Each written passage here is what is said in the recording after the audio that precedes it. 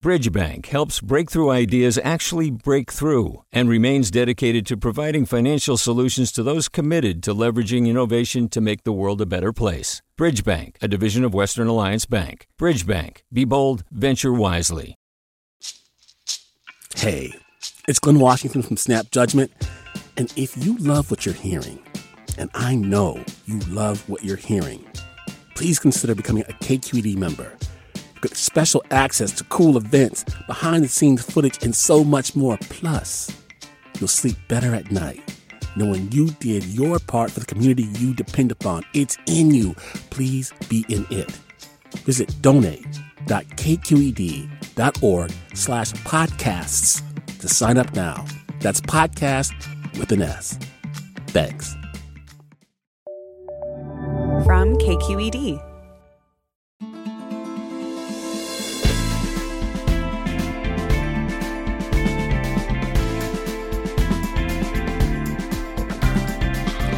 From KQED in San Francisco, I'm Alexis Madrigal.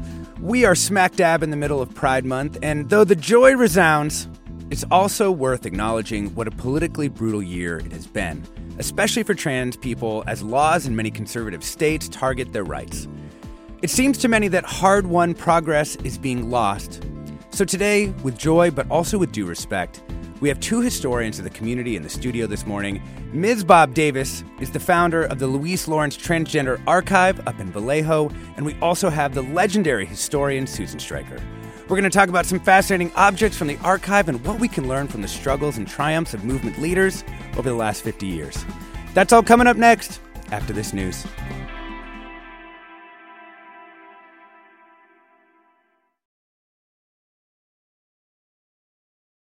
Welcome to Forum. I'm Alexis Madrigal. One of the largest collections of transgender history sits in a small garage turned archive in Vallejo. The Louise Lawrence Transgender Archive has been open to the public since 2018. That was closed for a little while after an SUV accidentally crashed into it. It's back now, though, and with Pride Month underway, we're going to explore a few key objects from the collection and talk about the evolution of the transgender movement and what's in that history for this current moment. We're joined by Ms. Bob Davis, the founder and director of the Louise Lawrence Transgender Archive. Good morning. Thanks for joining us. And we're also joined by Susan Stryker. She's an incoming faculty member in gender and sexuality studies at the University of Southern California. You may know her from her books, including Transgender History, The Roots of Today's Revolution, and she won an Emmy for the documentary film Screamin' Queens, The Riot at Compton's Cafeteria. Thanks for joining us, Susan. Hey, Alexis, great to be here.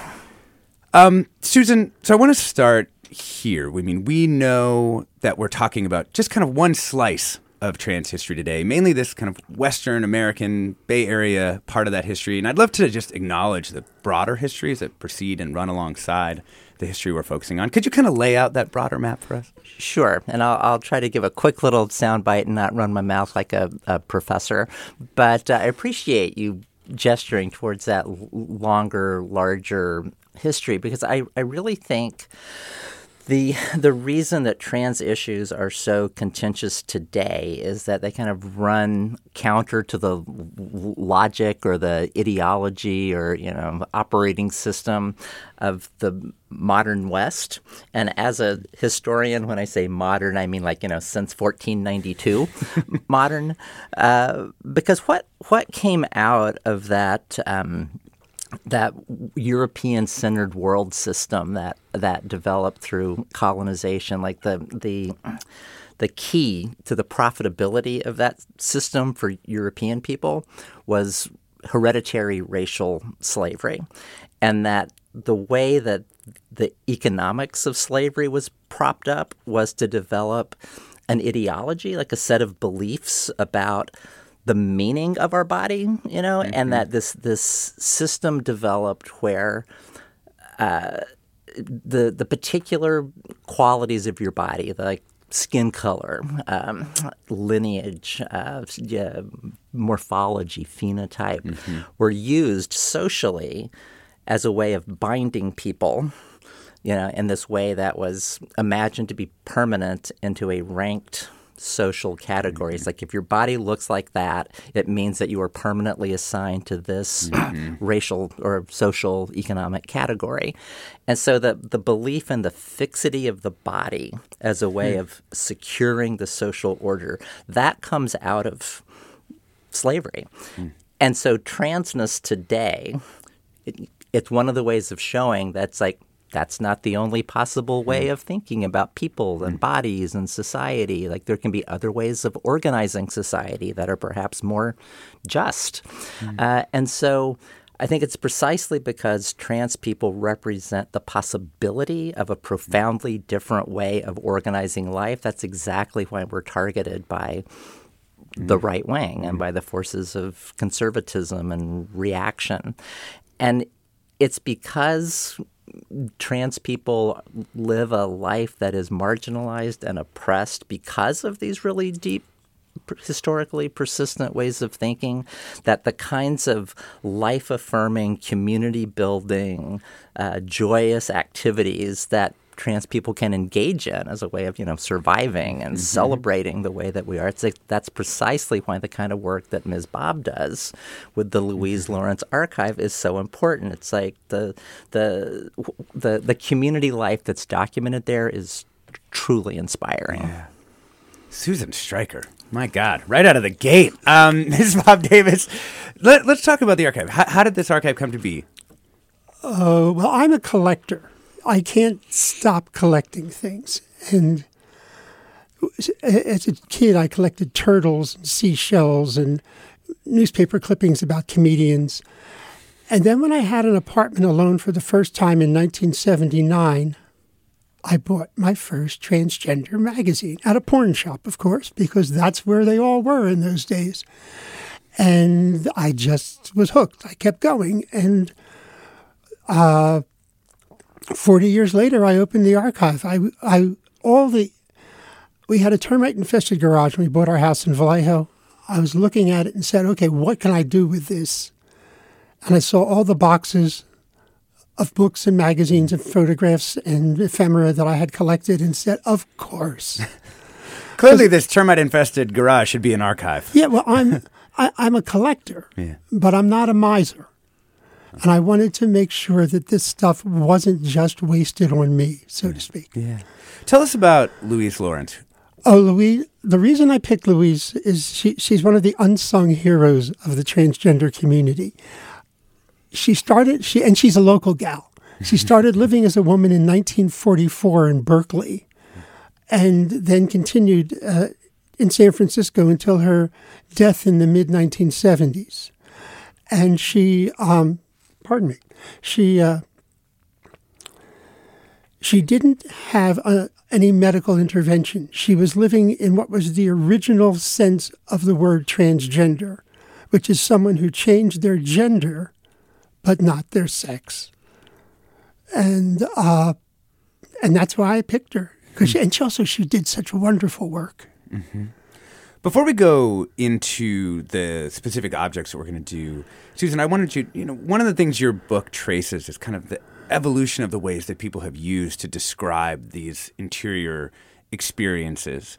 I mean, how have you come to see the interplay between kind of the acts of labeling that people do themselves or that are visited upon them, and what possibilities exist for people to live their lives? Yeah, I'm just going to be really simple about that because, terminology changes, perpetually. It's like, and I think social media only accelerates that. I mean, the book you're mentioning, Transgender History, there's been 2 editions of that. One came out in 2008, one came out in 2016, and I think, and there's another one on its way for probably 2025. Things have happened in the last few years. But the biggest difference I noticed between the 2008 and when I was asked to revise it in 2016 was just like things that seemed so, au courant, in 2008, it just sounded like your grandmama's trans by 2016. And it's just like the language shifts so fast, terms shift so fast. But so for me, what I always try to go back to is just a very broad, basic definition of trans as a movement across socially imposed boundaries. It's about trans is like the movement from an unchosen starting place. We're all assigned at birth to something. It's like we come into the world never asked, we're thrown into a particular situation. And as you move over the course of your life, according to your needs and desires and particular way of being, if you have to cross some socially imposed boundary that says, no, you've got this body, this is like, you have to be this, you have to do that. Moving across that is trans. And honestly, I think when I think about trans that way, it's like it's what brings trans politics together with feminist politics. It's like saying, just because you're born with a uterus, it doesn't mean you're supposed to be a baby-making machine. It's like, figure it out for yourself. Or back to the race question, It's like, just because you're born with a particular phenotype, it doesn't mean that you're supposed to be less than or property. It's just like you move across the socially imposed boundary that sometimes society wants to use to hold you in place.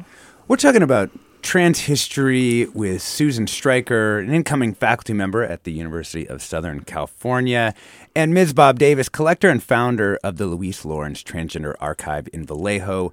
We do want to hear from you. What do you think is an object that represents this moment in trans history? You can give us a call. The number is 866-733-6786. That's 866-733-6786. You can email forum@kqed.org. Find us on Twitter, Facebook, and Instagram. We're KQED Forum. Ms. Bob, let's talk about the first object that you've brought to share with us. Tell us what it is. I can't see the same screen you can. Is Jose Sarria? Yes. Well, this is Jose Sarria was a gay man who performed in drag and at a Barbary Coast club on Montgomery Street. And Jose was inspired. He really wanted to see, he was a very early liberationist. He really wanted to see LGBT people remove the stigma. Mm-hmm. So much so that he mainstreamed and went, in 1961, he ran for the Board of Supervisors, first openly gay candidate in the country. And to everyone's amazement, he got 6,000 votes. Now, he didn't come in first. It was a very large field. I think he came in around 8th or 9th. But this alerted the San Francisco politicos that, hey, there is a gay voting constituency out there. And one of the people who really took notice was Dianne Feinstein, and was friendly to the LGBT community throughout her period as a supervisor and then later mayor.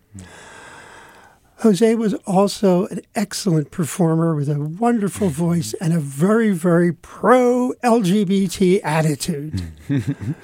We actually have a clip as well, and maybe we'll go into the break listening to Jose Sarria. We're talking trans history with Susan Stryker and Ms. Bob Davis.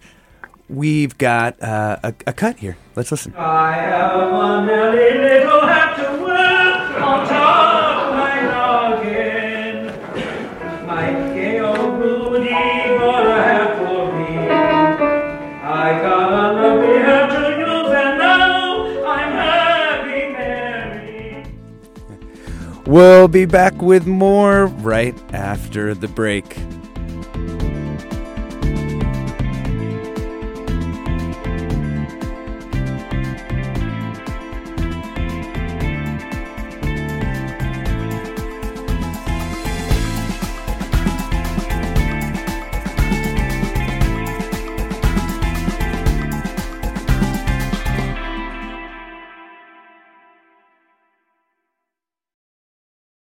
Support for Forum comes from San Francisco Opera. Set 10 years after a school shooting, the critically acclaimed opera Innocence takes us into a complex emotional journey where our understanding of innocence and guilt is constantly upended.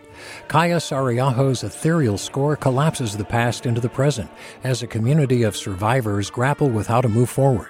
Don't miss the highly anticipated American premiere of Innocence, June 1st through 21st. Learn more at sfopera.com. We've all got those parts of our house where the internet just won't go. Well, if you had wall-to-wall Wi-Fi from Xfinity, you could worry less about dead spots. Because with wall-to-wall Wi-Fi from Xfinity, you get fast speeds, reliable connection in every room, and power for all of your devices, even when everyone's online. That's wall-to-wall Wi-Fi only with Xfinity. Restrictions apply, not available in all areas. Actual speeds vary. Welcome back to Forum. I'm Alexis Madrigal. We're talking about trans history with Susan Stryker, incoming faculty member at the University of Southern California. She's the author of many important books about transgender history. We're also joined by Ms. Bob Davis, collector and founder of the Louise Lawrence Transgender Archive in Vallejo. Love to hear from you. Had a little trouble with the phone, so if you tried to call, try and call again. What's an object that represents this moment in trans history to you? You can give us a call. The number is 866-733-6786. That's 866-733-6786. The email's forum@kqed.org, or you can find us on social things as KQED Forum. Before the break, we were talking about Jose Sarria as a political figure, as a performer. Susan, how would you see someone like Jose in this sort of sweep of trans history? Well, first of all, I mean, just to second what Ms. Bob was saying, it's like Jose was this fabulous, larger-than-life, totally influential figure, not just in the Bay Area, but nationally and internationally. One of the founders of the imperial court system, which is this drag, charity, kind of like the Sisters of Perpetual Indulgence now. It's like it's a fascinating subculture. But Jose was knew how to have a good time. It's like very much used cultural production and performance to build community, and underneath that is very political. The run for city supervisor that Ms. Bob was mentioning just a moment ago, it came out of the fact that the club where Jose typically performed, the Black Cat, which was a bohemian bar in North Beach on the old Barbary Coast, it was drawing the attention of the police because, queer folk would hang out there. It lost its liquor license, et cetera. And Jose was like, no, we have to go to the barricades, let's make political change. And so they went from club performance to, trying to take that to the halls of, power in City Hall. So they were really inspiring to me. But that they never lost that sense of we're going to live, we're going to have fun, we're going to be ourselves, we're going to take up public space. And that to me really is the heart of queer politics, of just saying we're here. I mean, back in the day, this is my generation, we're here, we're queer, get used to it. We take up our space. We don't take up your space, and we're just, we just want to live, Yeah. Well, we do have. You mentioned Sisters of Perpetual Indulgence. Our little. How could we not? Yes. Let's talk about the first thing that we have. This is a brochure called Playfair. Oh, and it's a wonderful brochure, and it's really early. It's the first safe-sex brochure put together by the sisters. I think one of them's name was Sister Florence Nightmare, and medical professionals to combat what was then called the gay cancer. It was before HIV/AIDS had a name, and the sisters were already aware, more so than many, like the president at that time, of what was happening and what a threat this represented to the community. And like Susan said, the sisters did it with joy. I wish you could see the illustration. How would you describe that? It's a chain of sisters. It's a NC-17, let's say. Yeah. I'm old enough not to know what that means. So, but they did that, and they did other political actions too. When at the Republican nominating convention in 1984, which nominated not Nixon, the other guy, Reagan. Thank you, for a second term. They protested, and there's a photo, a wonderful photo of one of the founders of the sisters, Sister Vicious Power Hungry Bitch, who's now just Sister Vish, with a cross and the word justice across it. And this was a time when the president hadn't even said the word AIDS. It was completely ignored, at least by the White House, until Rock Hudson died. Because Rock Hudson and Ronald Reagan were pals back in Hollywood. And after that, Reagan finally said the word. Yeah. You know, we're talking about Sisters for Perpetual Indulgence. It's amazing, Susan, the continuity between that moment and today. I mean, we just in the last few weeks saw the Dodgers, invite, disinvite, and then re-invite the sisters to their Pride celebration. Talk to me about why it is that particular kind of playful mode of both community support and activism kind of remains something that, a mainstream organization like the Dodgers might struggle to read or understand. I might punt on that just a little bit and say it's like, yeah, you're right. There's nothing new about this. The first wave of anti-cross-dressing legislation in the U.S. is from the 1840s. Like between the 1840s and 1860s, there were a wave of cities in the U.S. that passed, what they called anti-impersonation laws. The usual wording in the legislation was that it was illegal to appear in dress or to appear in public in a dress not belonging to his or her sex, whatever that would mean. And it was in the same part of the municipal ordinances as like, anti-prostitution statutes or anti-public drunkenness or nudity. It's like it was just considered a form of lewd and lascivious behavior. Susan's air quoting here. You can't see air quoting, yeah. Yeah, quote unquote, lewd and lascivious behavior.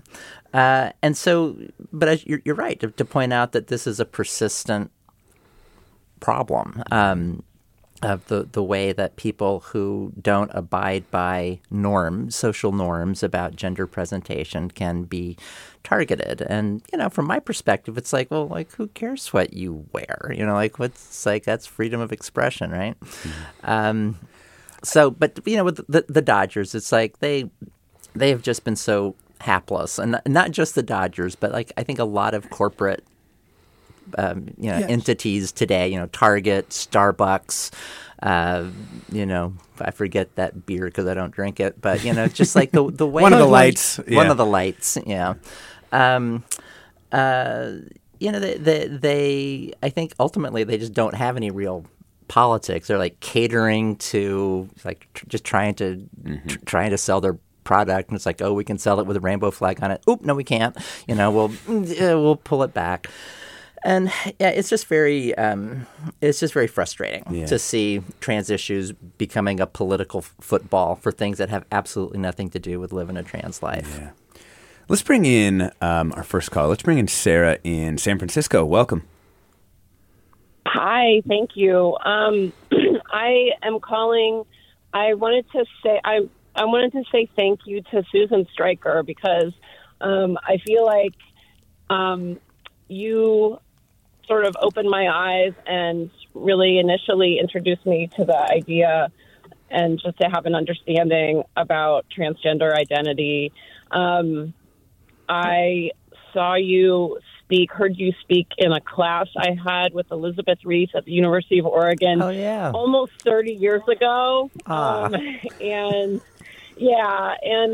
know you have known her for a long time, but, you came in and just spoke really frankly. And for me, it was the first time that I, as a cisgender heterosexual woman, was able to kind of think about transgender identity and how it related to feminism without kind of the stigma that I was taught and that most of us were taught growing up. So I just wanted to sort of shout you out and say thank you so much for that, because it's been really important to me. I think about you a lot, actually, when I'm thinking about kind of transgender issues, and things are so different now in my life, I think, and most of ours, in terms of transgender identity being talked about and represented, and knowing folks who can be openly transgender and stuff. So thank you so much. Well, thank you for that, Sarah. Sarah, that was lovely. I can tell you now that Susan is blushing. But a quick shout out to the professor you mentioned, Lizzie Reese. It's like Lizzie and I were grad students together. We were in the same PhD program at Berkeley, and we've just been friends for about 40 years at this point. And Lizzie is just the epitome of a good ally. And when I was coming out, because I wasn't out when I started grad school, and my transition was a big deal for my social network. And Lizzie just set me down and was just like, "Okay, I don't know anything about this. Explain it to me." And we sat and talked for hours. And she was like, "Okay, I totally get it." And she moved, in response to that, she moved some of her work into doing long-term histories of gender variance. It's like it intersected with some of her research interests already, but it was like a light bulb going off for her. And it's like, and she has just been the epitome of a good feminist, cis white feminist ally. Yeah. We have a listener with an object. Listener tweets, "My object might be a plane ticket to San Francisco. I'm curious to hear you talk about transmigration in the past versus today." And Ms. Baba, I was wondering if maybe we could do it by talking about the newsletters in your archive. So people, we're not talking about Substack here. We're talking about 70s, 60s even, 80s, these paper newsletters, right?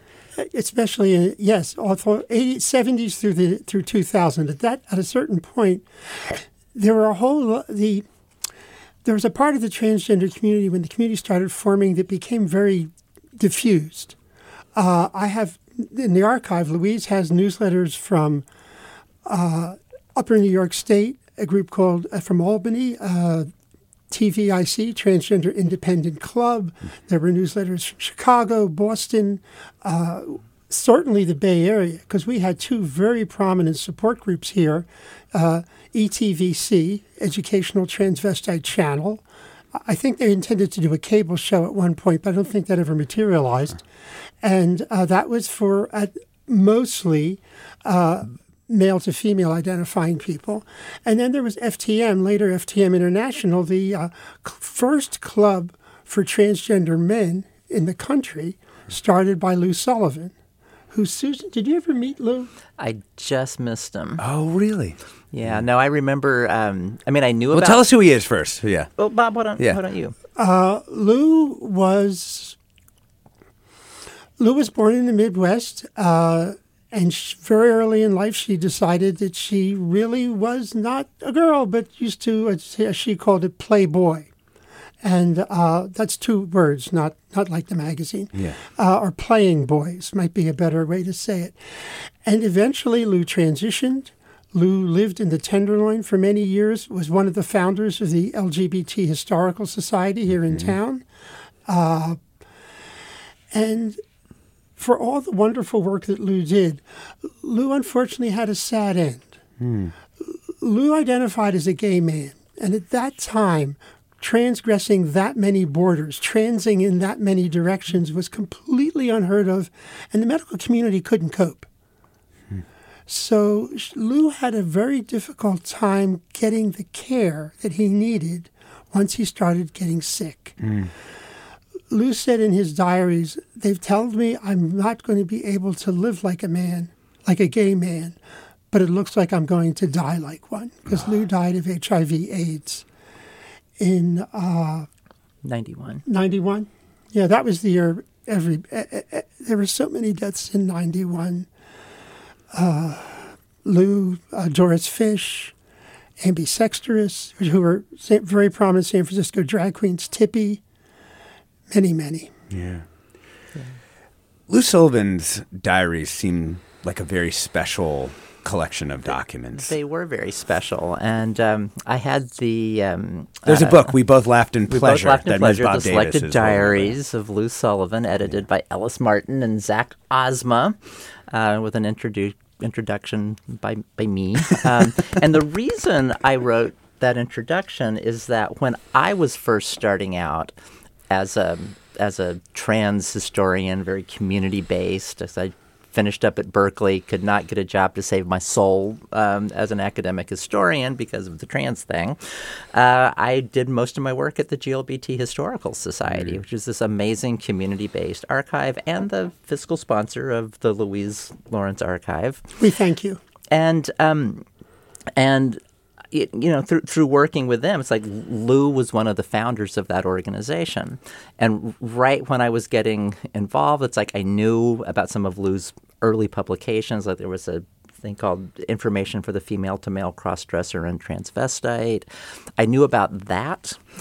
But right as I was really coming into the community in the 91, Lou was dying. And I met people who knew Lou and said Lou is not meeting new people right now because he's on his way out and keeping it, a more closely held community. So I just missed him. But when I got started at the Historical Society, Lou's diaries, all of Lou's papers had just been donated to the archive, and I actually learned how to be an archivist by working on Lou's collection and writing the collection guide and preparing it for public use.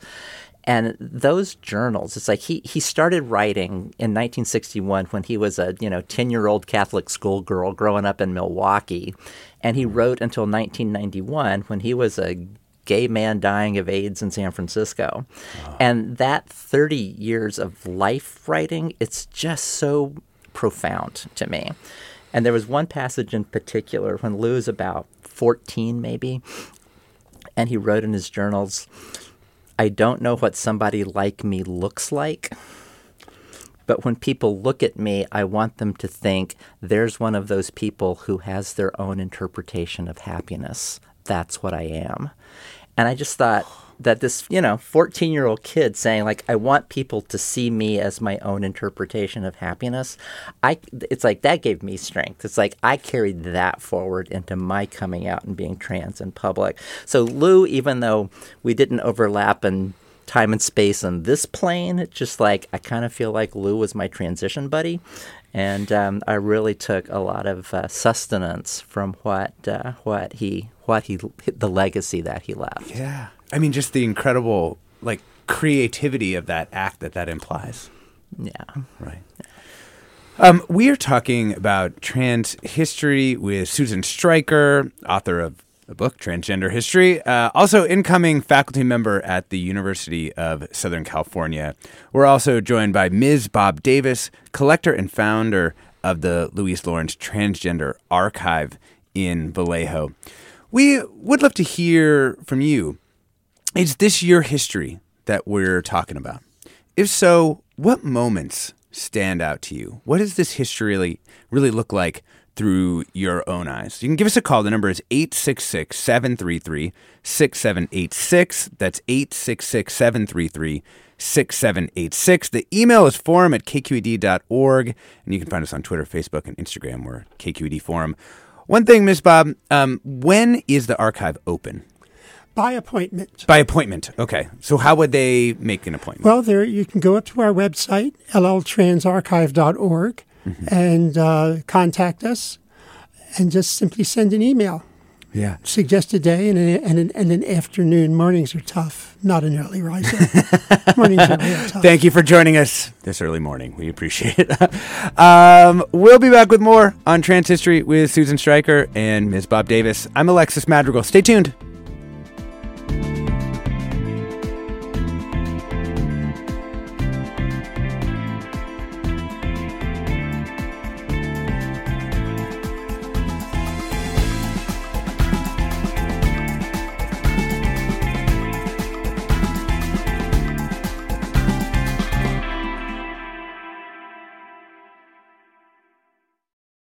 Support for Forum comes from San Francisco Opera. Set 10 years after a school shooting, the critically acclaimed opera Innocence takes us into a complex emotional journey where our understanding of innocence and guilt is constantly upended. Kaya Sariaho's ethereal score collapses the past into the present as a community of survivors grapple with how to move forward. Don't miss the highly anticipated American premiere of Innocence, June 1st through 21st. Learn more at sfopera.com. We've all got those parts of our house where the internet just won't go. Well, if you had wall-to-wall Wi-Fi from Xfinity, you could worry less about dead spots. Because with wall-to-wall Wi-Fi from Xfinity, you get fast speeds, reliable connection in every room, and power for all of your devices, even when everyone's online. That's wall-to-wall Wi-Fi only with Xfinity. Restrictions apply, not available in all areas. Actual speeds vary. Welcome back to Forum. I'm Alexis Madrigal. We're talking about trans history with the legendary historian Susan Stryker, incoming faculty member at the University of Southern California, and Ms. Bob Davis, founder of the Louise Lawrence Transgender Archive in Vallejo. Also taking some more of your calls and comments in this part of the show. What's an object that represents this moment in trans history to you? The number is 866-733-6786. The email is forum@kqed.org. You know, Susan, we're celebrating this history of survival and creativity, and we need this movement history. It's been really a hell of a few years for trans people. This legislation keeps passing in conservative states targeting trans people and kids, parents of trans kids. From your study of this history, I mean, do you see parallels to previous reactionary periods? I do.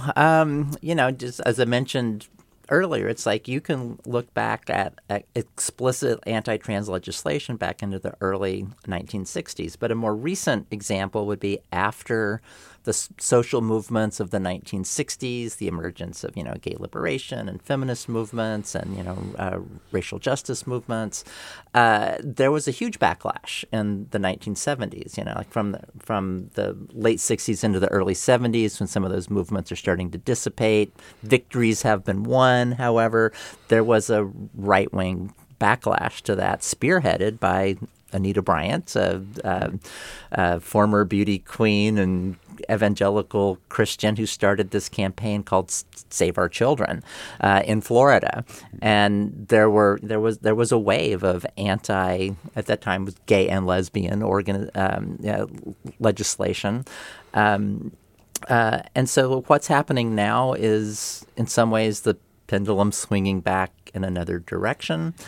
What's different about it is that I think it's trans people in particular who are being targeted right now, that the right wing has found that to be a very useful way of trying to split political coalitions and alliances on the cultural left. And it's what makes our, studying our history and I think studying the ways that trans and gender diverse people have survived and thrived and put positive energy out into the world, even in the face of oppression and violence and death and all that, so important. And I believe there is an exhibit at the GLBT Historical Society right now that celebrates some of that in-your-face, anarchic, celebratory, drag spirits. Ms. Bob, did you have something to do with that? I think you're talking about the Ego as Art Form, the art of Doris Fish. Yeah. Doris. Yes. Doris was certainly in your face. I mean, we're talking about the 1980s was her high point, and that was a time when the gay community did not want drag. It was there was the Castro clone was the basic look. It was a very masculine kind of look of jeans and boots and baseball caps, and that was kind of the uniform for gay men, and mustaches. Must have mustaches. And I still love a mustache. I mean, yeah. I do, but shh, don't tell. But it's so the exhibit is Doris's art and her paintings, but also artifacts from her life. The Philip R. Ford, the director of Doris's film Vegas in Space, that cult classic, which I think you can probably still find on the internet. he donated some things like the issue of the Examiner from the days when the Examiner was a real daily newspaper, where they had a 3 or 4 column obituary on page 1 for Doris. And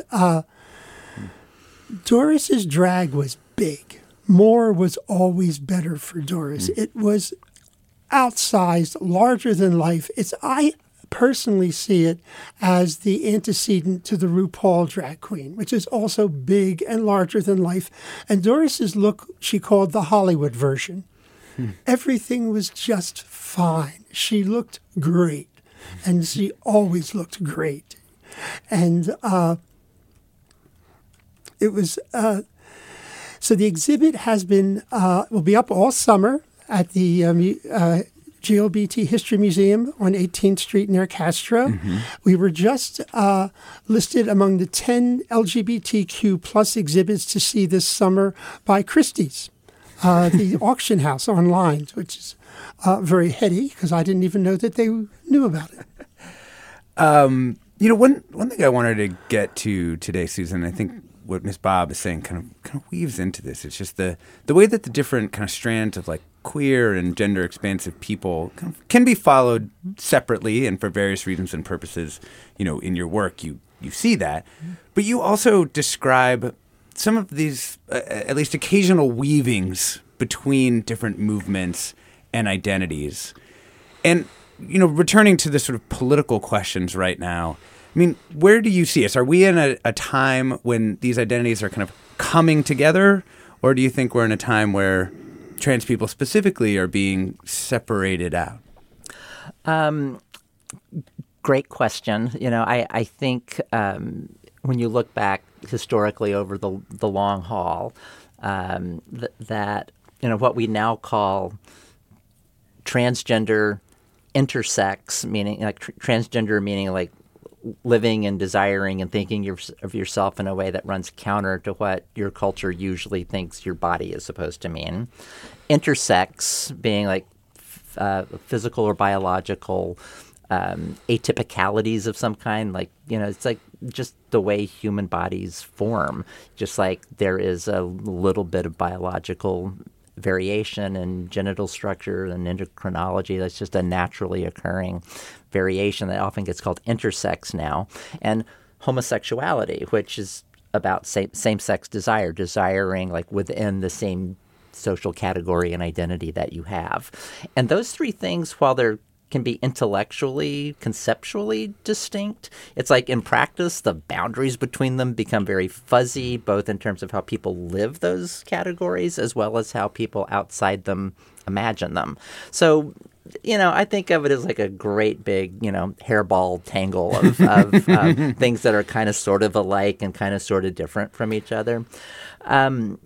But on the question of trans people being sorted out right now, I do think that's the case. It's like there is this way that trans people are being imagined as the category that contains everything that is wrong and dangerous about living differently than, the dominant culture or, conservative versions of the dominant culture want to believe in. So I do think we're being very specifically targeted right now. So I think it's, politically useful, honestly, to try to explode trans, to say, like, it's not one thing. It's like it is a multitude. It is a constellation. It is a myriad of potential ways for differing from societal gender norms. Well, it seems like one of the ways in which you show the interconnections between all these different identities is to just go look at the places where people were hanging out. So in your work on, Compton's Cafeteria, for example, or when people think about Stonewall, there are these mix of different identities who are all in these same places and are in the literal same fight. Right. Thanks for bringing up Compton's. I'll plug my film, Screaming Queens, The Riot at Compton's Cafeteria. There's a website you can go to, screamingqueensmovie.com. Don't miss it. What's that? Don't miss it. Don't miss it, right. it's almost 20 years old now, but people are still watching it, so it gets programmed. And it's about a Stonewall-like riot in San Francisco in 1966, 3 years before Stonewall in New York. And working on that, I would say working on Lou's Diaries and working on Screaming Queens are like two of my favorite most significant to me things I've ever done as a trans historian, because I think it's so important to keep alive the knowledge of trans people as a community of people who have resisted the kinds of social oppressions that we've faced. The Compton's Cafeteria was in the Tenderloin, the corner of Turk and Taylor Streets. And that the Tenderloin itself was a neighborhood that is designed, its purpose. It's like it was where the city literally policed and segregated and ghettoized all kinds of marginalized communities. A lot of them, like with trans women in particular, the reason there's a transgender district in San Francisco now that occupies the historic red light district of the Tenderloin is that trans women in particular were denied housing in other parts of the city, wouldn't rent to the Queens, excluded from employment. And so you had people winding up doing survival sex work on the streets, living in the Tenderloin. And that kind of containment of trans life into a trans ghetto, it's like that was the motivation behind the Compton's Cafeteria riot. It was just a cafeteria in the Tenderloin. It was a clean, well-lighted place for cheap food in the middle of the night. Everybody in the neighborhood just used it as their chill-out lounge. And it was constantly raided by the police. And one night in August 66, for reasons you'll have to, learn about by watching the film, they fought back. They fought back one night. And it was this, to me, just such this powerful moment of different marginalized communities coming together to fight back against the things that were diminishing the quality of their life and their possibilities for survival. And so, yeah, I think we're at that moment again. You said, was it the Benjamin Franklin quote back? He said, if we don't all hang together, we're all going to hang separately. So there's that. You mentioned the all in the same boat. I kind of like to think of that cliche as it's like, well, maybe we're not actually all in the same boat. We're in different boats, but we are in fact all in the same storm. And like we need to figure out how we are going to get through this narrow place in time that we are trying to navigate right now, because it is a dangerous world for us right now. Thank you for that. Let's bring in Pam in San Anselmo. Welcome, Pam. Hi. Thanks so much for having this program on. It's bringing back so many great memories for me. I'm glad. So I grew up in Michigan and had to move to California in 1979 to come out. And my family obviously had a problem. And anyway, my mom was trying to be okay with it and came to visit me. And, it was a different world back then. And I took her to Amelia's, which is a lesbian. And that proved a little bit, the women were a little aggressive with her. She was very beautiful. So I had to get her out of there, and I lived right there in, on Market and like 16th or something, and there was a restaurant right there that was like maybe shaped like a cable car or something. I can't remember the name of it, but all the staff were dressed as women. And I had kind of forgotten about that because it was just a great place to eat. And I took my mom in there, and as soon as I saw, I was like, oh, God. But she was so nice to the waiter and, all this business. Anyway, she didn't realize that they were men. And when I told her, she was like, oh, my God, they're so beautiful. They look just like all my friends back home.